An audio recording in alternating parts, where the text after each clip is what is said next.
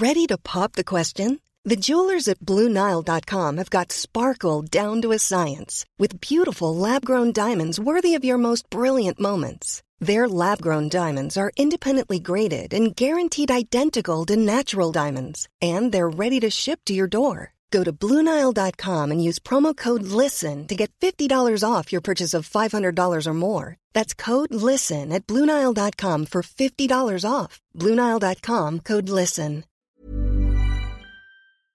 Today we have a crazy story of nuclear revenge getting a girlfriend fired. We'll get to that in a bit, but first, sister humiliated me in front of my crush, so I poured pepper spray into her contact lens case. The story I'm about to share happened years ago. I was still a high school student then, and I was young, stupid, and kinda selfish. But still, you have to know that my sister was also kind of a witch at the time, and while I might have gone a little overboard in my revenge, it really felt like she deserved it at the time. It's really funny how it tends to be the ones you less expect to screw up all your plans and humiliate you in public. I'm talking about my sister now. I know we've had this long-standing rivalry and petty squabble between us, but I've always felt that there was a line we won't cross. Boundaries such as school and stuff. Well, she crossed that line when she told everyone in school how I wet my bed at 13 years of age. I have never felt more embarrassed in my life, and I would have loved to have changed schools after the incident. My parents didn't agree to that, and since I couldn't, my next best option was to get revenge on my sister, which I did. But let's start at the beginning. I had never been interested in girls growing up. I'm not talking sexually now. I mean, at the time, I didn't have a female friend because I liked to play intensively, running around, doing cartwheels, shooting balls through hoops, and playing football. All my friends from kindergarten to 6th grade were boys, and I liked it that way. The one time I tried being friends with a female, I threw a football at her and she couldn't catch it and it hit her nose. She cried so hard I was so scared that she was gonna die. That was kindergarten, so forgive my thinking. Anyways, that all changed when I met Rosie. Rosie was a transfer student from Texas, and she was by far the coolest person I knew. It was the first day of 7th grade. We were just halfway through our second period, and I was half listening, half dozing as the English teacher went on and on about adverbs. Or was it the science teacher? Anyways, the door swung open, and the principal walked in with a young girl following closely behind. As soon as I saw her, the sleep vanished from my eyes, and for the first time in a long time,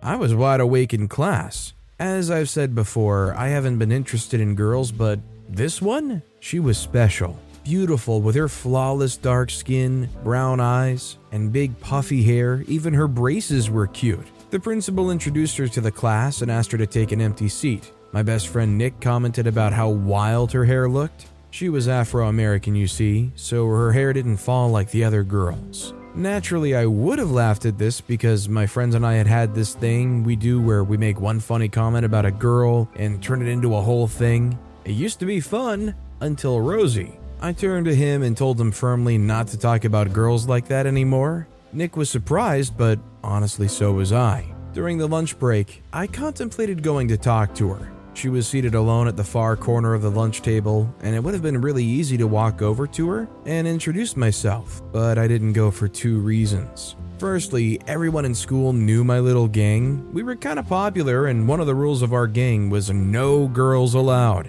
If I walk up to a girl and talk to her, it'll ruin my reputation. Secondly, I had my friends with me. If I walk over and talk to a girl, they wouldn't let me hear the end of it. They would probably tease me till I graduate college. So all I could do was sit there watching in agony as she ate her lunch. Nick and the other guys ramble on and on about something, but I wasn't listening. I heard their voices, but that was all. Anyways, after school, I managed to sneak away from my friends to look for Rosie. I found her at the bike park, and I pretended to take my bike too. I introduced myself and then walked away awkwardly. Turns out I was bad at speaking to girls too. Still, I was so excited, and later that night, I did something unexpected. We were all having dinner, me, my mom, and my older sister Jules. Oh, I haven't told you about Jules. Well, Jules was a year older than me, and I have to say she was the most obnoxious person I've ever met. She always found new and innovative ways to annoy or embarrass me.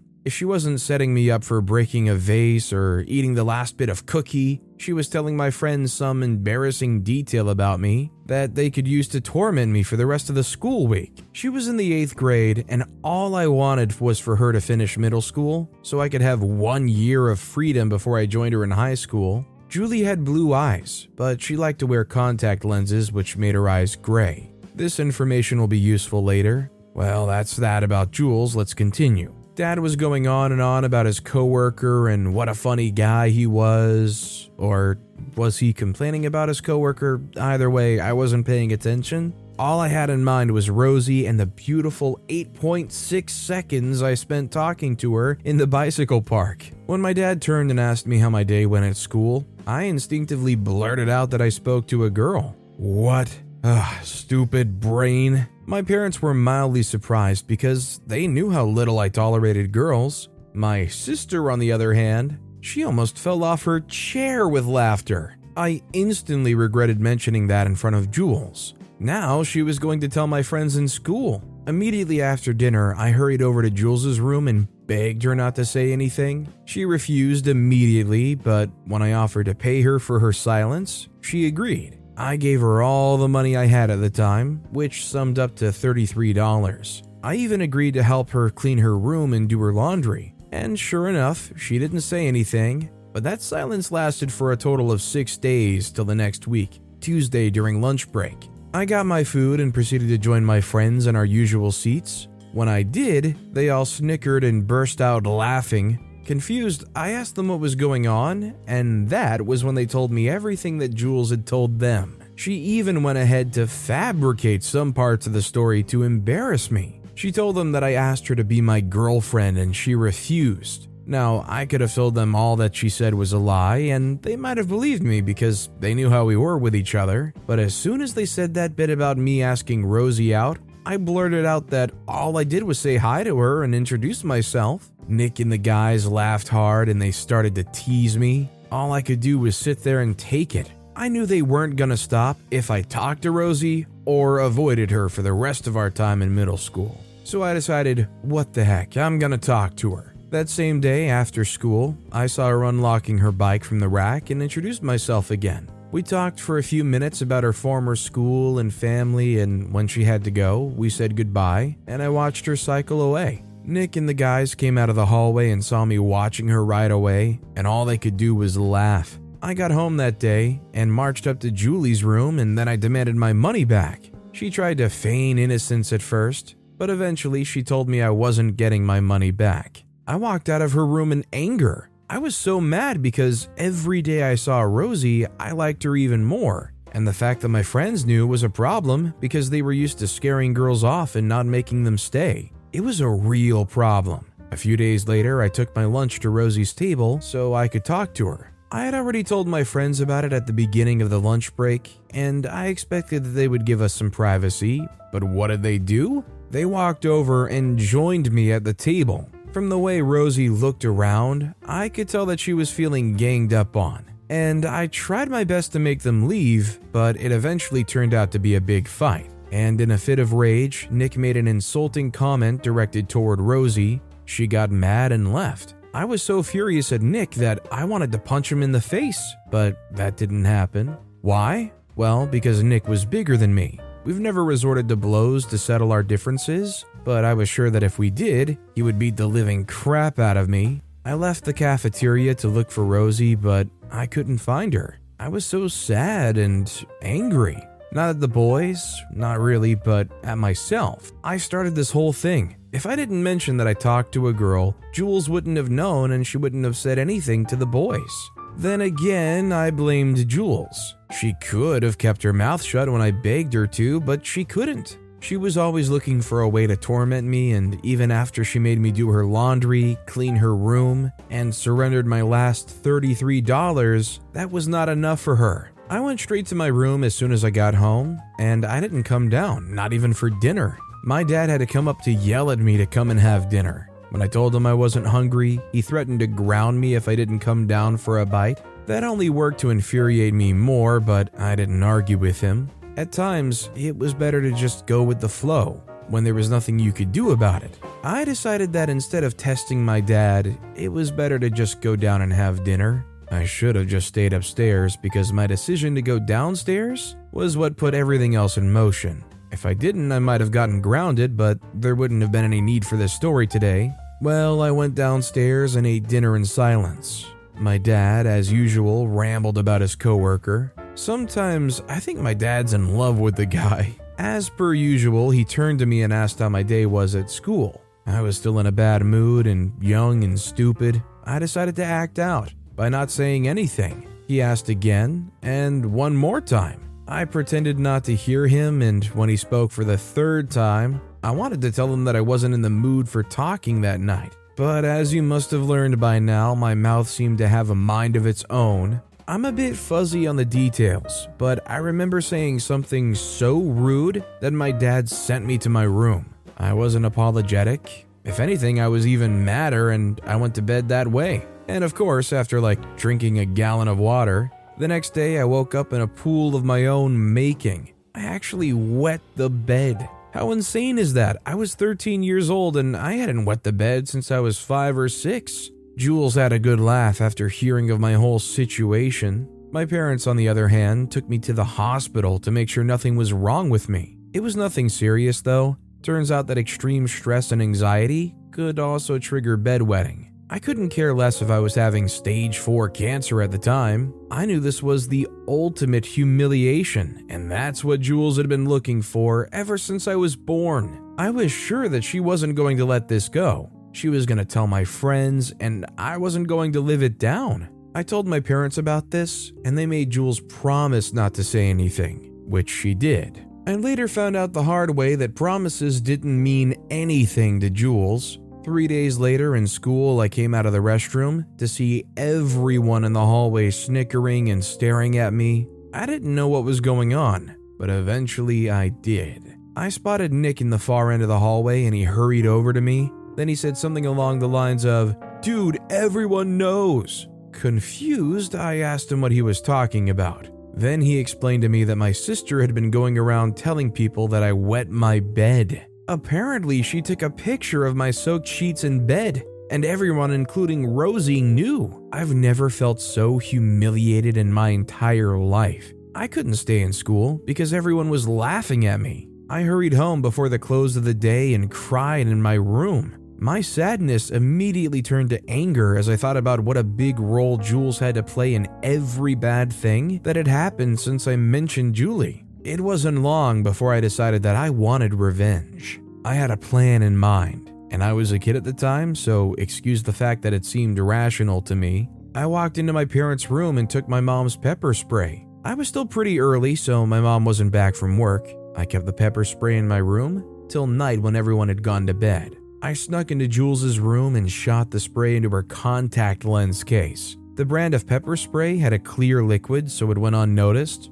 The next day, I was woken up by Jules's screams. She had put in one of the lenses and it burnt pretty bad that they had to take her to the hospital. It was only pepper spray, thank God, so it had no lasting damage in her eye, only a minor irritation causing her eye to swell. I was grounded till the end of 7th grade, but on the bright side, Julie never messed with me ever again. I feel like, although OP says it wouldn't have any chance of harming her eye, directly putting pepper spray onto your eye just seems like the surefire way to cause some kind of damage, I don't know. That said, our next story is, I got my girlfriend fired. Before Isabella Garcia showed up at my office as my new coworker, things were swell. I've always prided myself in my work and how efficient I was. A lot can happen in 3 years, like a chatbot may be your new best friend. But what won't change? Needing health insurance. United Healthcare Tri-Term Medical Plans, underwritten by Golden Rule Insurance Company, offer flexible, budget-friendly coverage that lasts nearly 3 years in some states. Learn more at uh1.com. Quality sleep is essential. That's why the Sleep Number Smart Bed is designed for your ever-evolving sleep needs. Need a bed that's firmer or softer on either side? Helps you sleep at a comfortable temperature? Sleep Number Smart Beds let you individualize your comfort so you sleep better together. JD Power ranks Sleep Number number 1 in customer satisfaction with mattresses purchased in-store. And now, save 50% on the Sleep Number Limited Edition Smart Bed for a limited time. For JD Power 2023 award information, visit jdpower.com/awards. Only at a Sleep Number store or sleepnumber.com. To be honest, work is all I ever really do. I'm very socially awkward, so I've always focused on easier things like work. When you're like me, auditing accounts all night is an easier task than an outing with friends. This isn't to say that I was a complete social outcast. I just rarely went out. In university, when I wasn't in class or studying, I liked to play video games on my laptop, mostly offline Minecraft because God forbid I have to work and play with other people. Sometimes I'd go out to the movies or to a restaurant, but I was almost always alone. I had tried a few times to date, but I quickly realized that most women don't like to be with quiet, extremely introverted men, so I was fine just being single. After I graduated and got a job with a firm in New York, things didn't change much. My coworkers and I barely talked outside of work, though every once in a while I'd be invited for drinks or a party. Most times I declined, but some days my social media would be full and I'd go for a drink. No one really had a problem with my lifestyle, and most people just understood that I was just not a big people person. It also really helped that I was highly efficient at the company. In fact, one time, my supervisor said that employing me was like employing 3 people at once. Recently, the firm I work at decided to widen the scope of services we provide. That meant employing a few extra people, which I was fine with. What I wasn't fine with was having to share an office. I was used to just being alone in my office working, so when we were informed that some of us would have to share our offices with the new employees for a while, I wasn't exactly pleased. When I spoke to my supervisor about it, he said it was out of her hands, and so against my will, I ended up working in the same room with one of our newest hires, Isabella. Isabella was a very cheery, lively person, and very different from me. She'd come into work every day with a wide smile asking questions about what I did the previous evening and how my mornings were. Sometimes she'd even pack a breakfast for me, which was quite sweet. I understood that she was just energetic, and I mostly just answered her questions with as simply as I could so I wouldn't seem rude. We were on good terms for the most time. Isabella was also quite efficient, so my respect for her was also quite high. The problem started when one evening after work, she asked if I'd like to go to a bar close by for a drink. I considered everything, but after not being able to think of a valid excuse yet again, I said sure. At the bar, Isabella seemed like a completely different person. While at work, she was talkative and social. That evening, she was quiet and kept leaning in to whisper in my ear. She was also very handsy, and I soon realized that I was being seduced. There were 2 things that I immediately considered. The first was the fact that this was my coworker. I was almost certain that this was the kind of thing HR would frown against. The second thing I considered was how I'd never really thought about Isabella in that light. She was definitely attractive, very attractive even, but I'd always seen her as a coworker. Being hit on by her felt weird. However, I had had a few drinks and it had been a while since I'd been flirted with, and it felt good.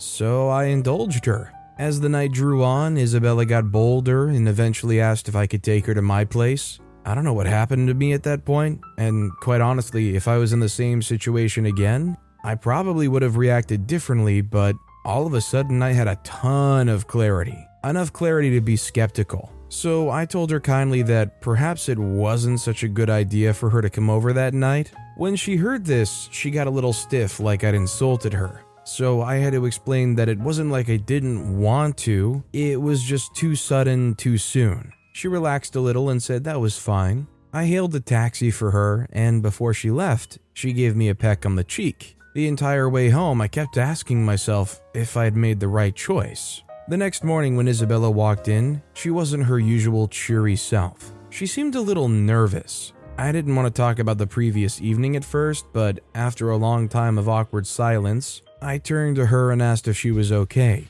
She smiled and said she was fine. I asked if she was still upset about what had happened, and she admitted that she was more scared than upset. She had considered what she had done was stupid, and she expected to have HR storm in at any time. I laughed and said I didn't feel offended or harassed by her advances, just a little shocked. So we proceeded to, on company time, talk about the possibility of us dating. Isabella was beautiful, funny, open and caring, and quite honestly, with every passing second, I was more open to dating her. She didn't seem to mind my introversion and quietness. In fact, she said those were qualities about me that she really liked. The more we talked about it, the more excited we both got, and we planned our first date right there. After work, as I was saying goodbye to her, she walked up to me and said there was something she should have done the night before. That something was a deep, passionate kiss. For a few minutes after, I could barely think or move, and when I finally was able to walk again, I was swaying.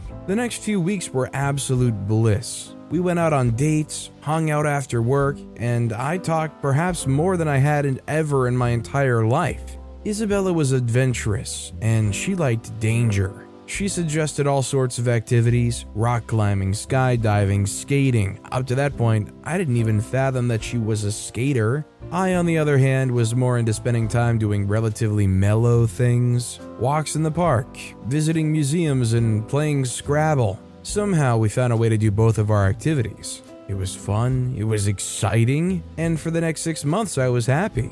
At the office, a few people had started to notice that Isabella and I were an item. But I honestly was past caring at that point. I was fully and utterly in love. One time, she suggested us moving in together, but we eventually decided against it. Eventually, Isabella got her own office, and I was back to having my office all to myself. But she still brought me breakfast every day. I must have been blinded by my love for Isabella, because I didn't see the warning signs till it was too late. They were always there, now that I look back at it, always there. I should have noticed how obsessed with me she was. At first, I assumed it was just how she was, but over time, I noticed that she really wanted me to herself and herself alone. She would ask for my phone at random intervals to check it, and then she would make a beeline for my messages, asking me a ton of questions when she sees me message literally any woman. She didn't just stop there either. I noticed that she often snooped around my phone when I wasn't there and sent screenshots of messages to herself. I talked to her about this and tried to assure her that I was committing to her and only her, but I don't think what I said stuck. Even worse than that, she started stalking me. It was very creepy. What was creepy was how I found out. Socially awkward as I am, I still always make sure I see my mom at least twice a month. I'm all she has left, and she's perhaps the most important person in my life. Isabella had once asked me one day if Mom saved in my phone was really my mom. Upset, I told her to stop being ridiculous and just grabbed my phone from her. She later apologized and said she was just being careful. Later that week, when I went to see my mother, I kept having the feeling of being trailed. However, when I checked around me, I couldn't point out anything suspicious. I thought I was just being paranoid and carried on to my mom's. We went out for lunch and talked about life and everything. I gave her an update on Isabella and I, including my worries about her obsession with me. She said if I wasn't feeling comfortable, then perhaps I should break things off. According to her, crazy people were unpredictable, and if I wasn't careful,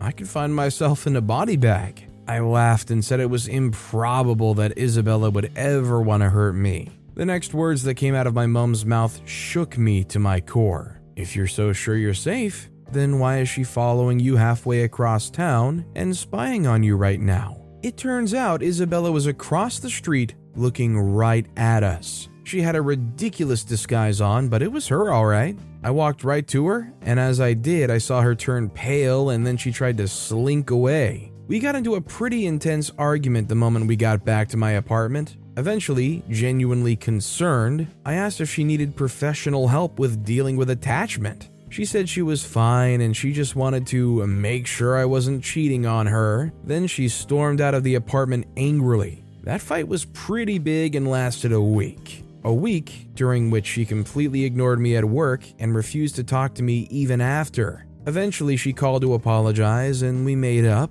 I thought that would be the end of it all, but of course it wasn't. To understand just how bad Isabella's next act of jealousy was, I need to give a little bit of context. There was a homeless woman I'd noticed on my way to work every day. She seemed to be a nice woman who greeted everyone who passed by her. One day, I bought her a hot meal on my way home, and I sat down silently with her while we both ate. She was extremely grateful for the food, and she spoke, and I listened, about her life and experiences. Her name was Betty, and she's one of the most intelligent and kind people I've met. She wasn't a criminal or a drug addict. She was just an artist down on her luck.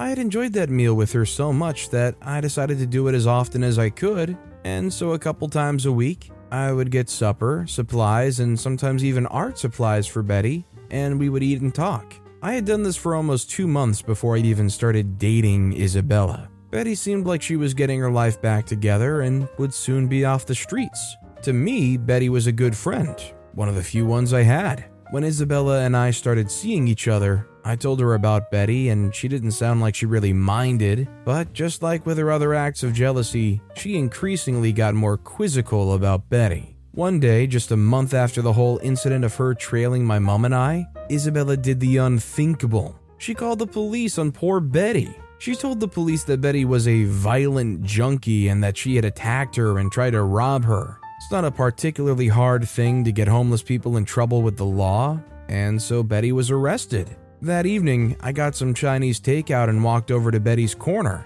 I was absolutely worried when Carl, another homeless man who would sometimes join Betty and I for supper, told me that Betty had been arrested.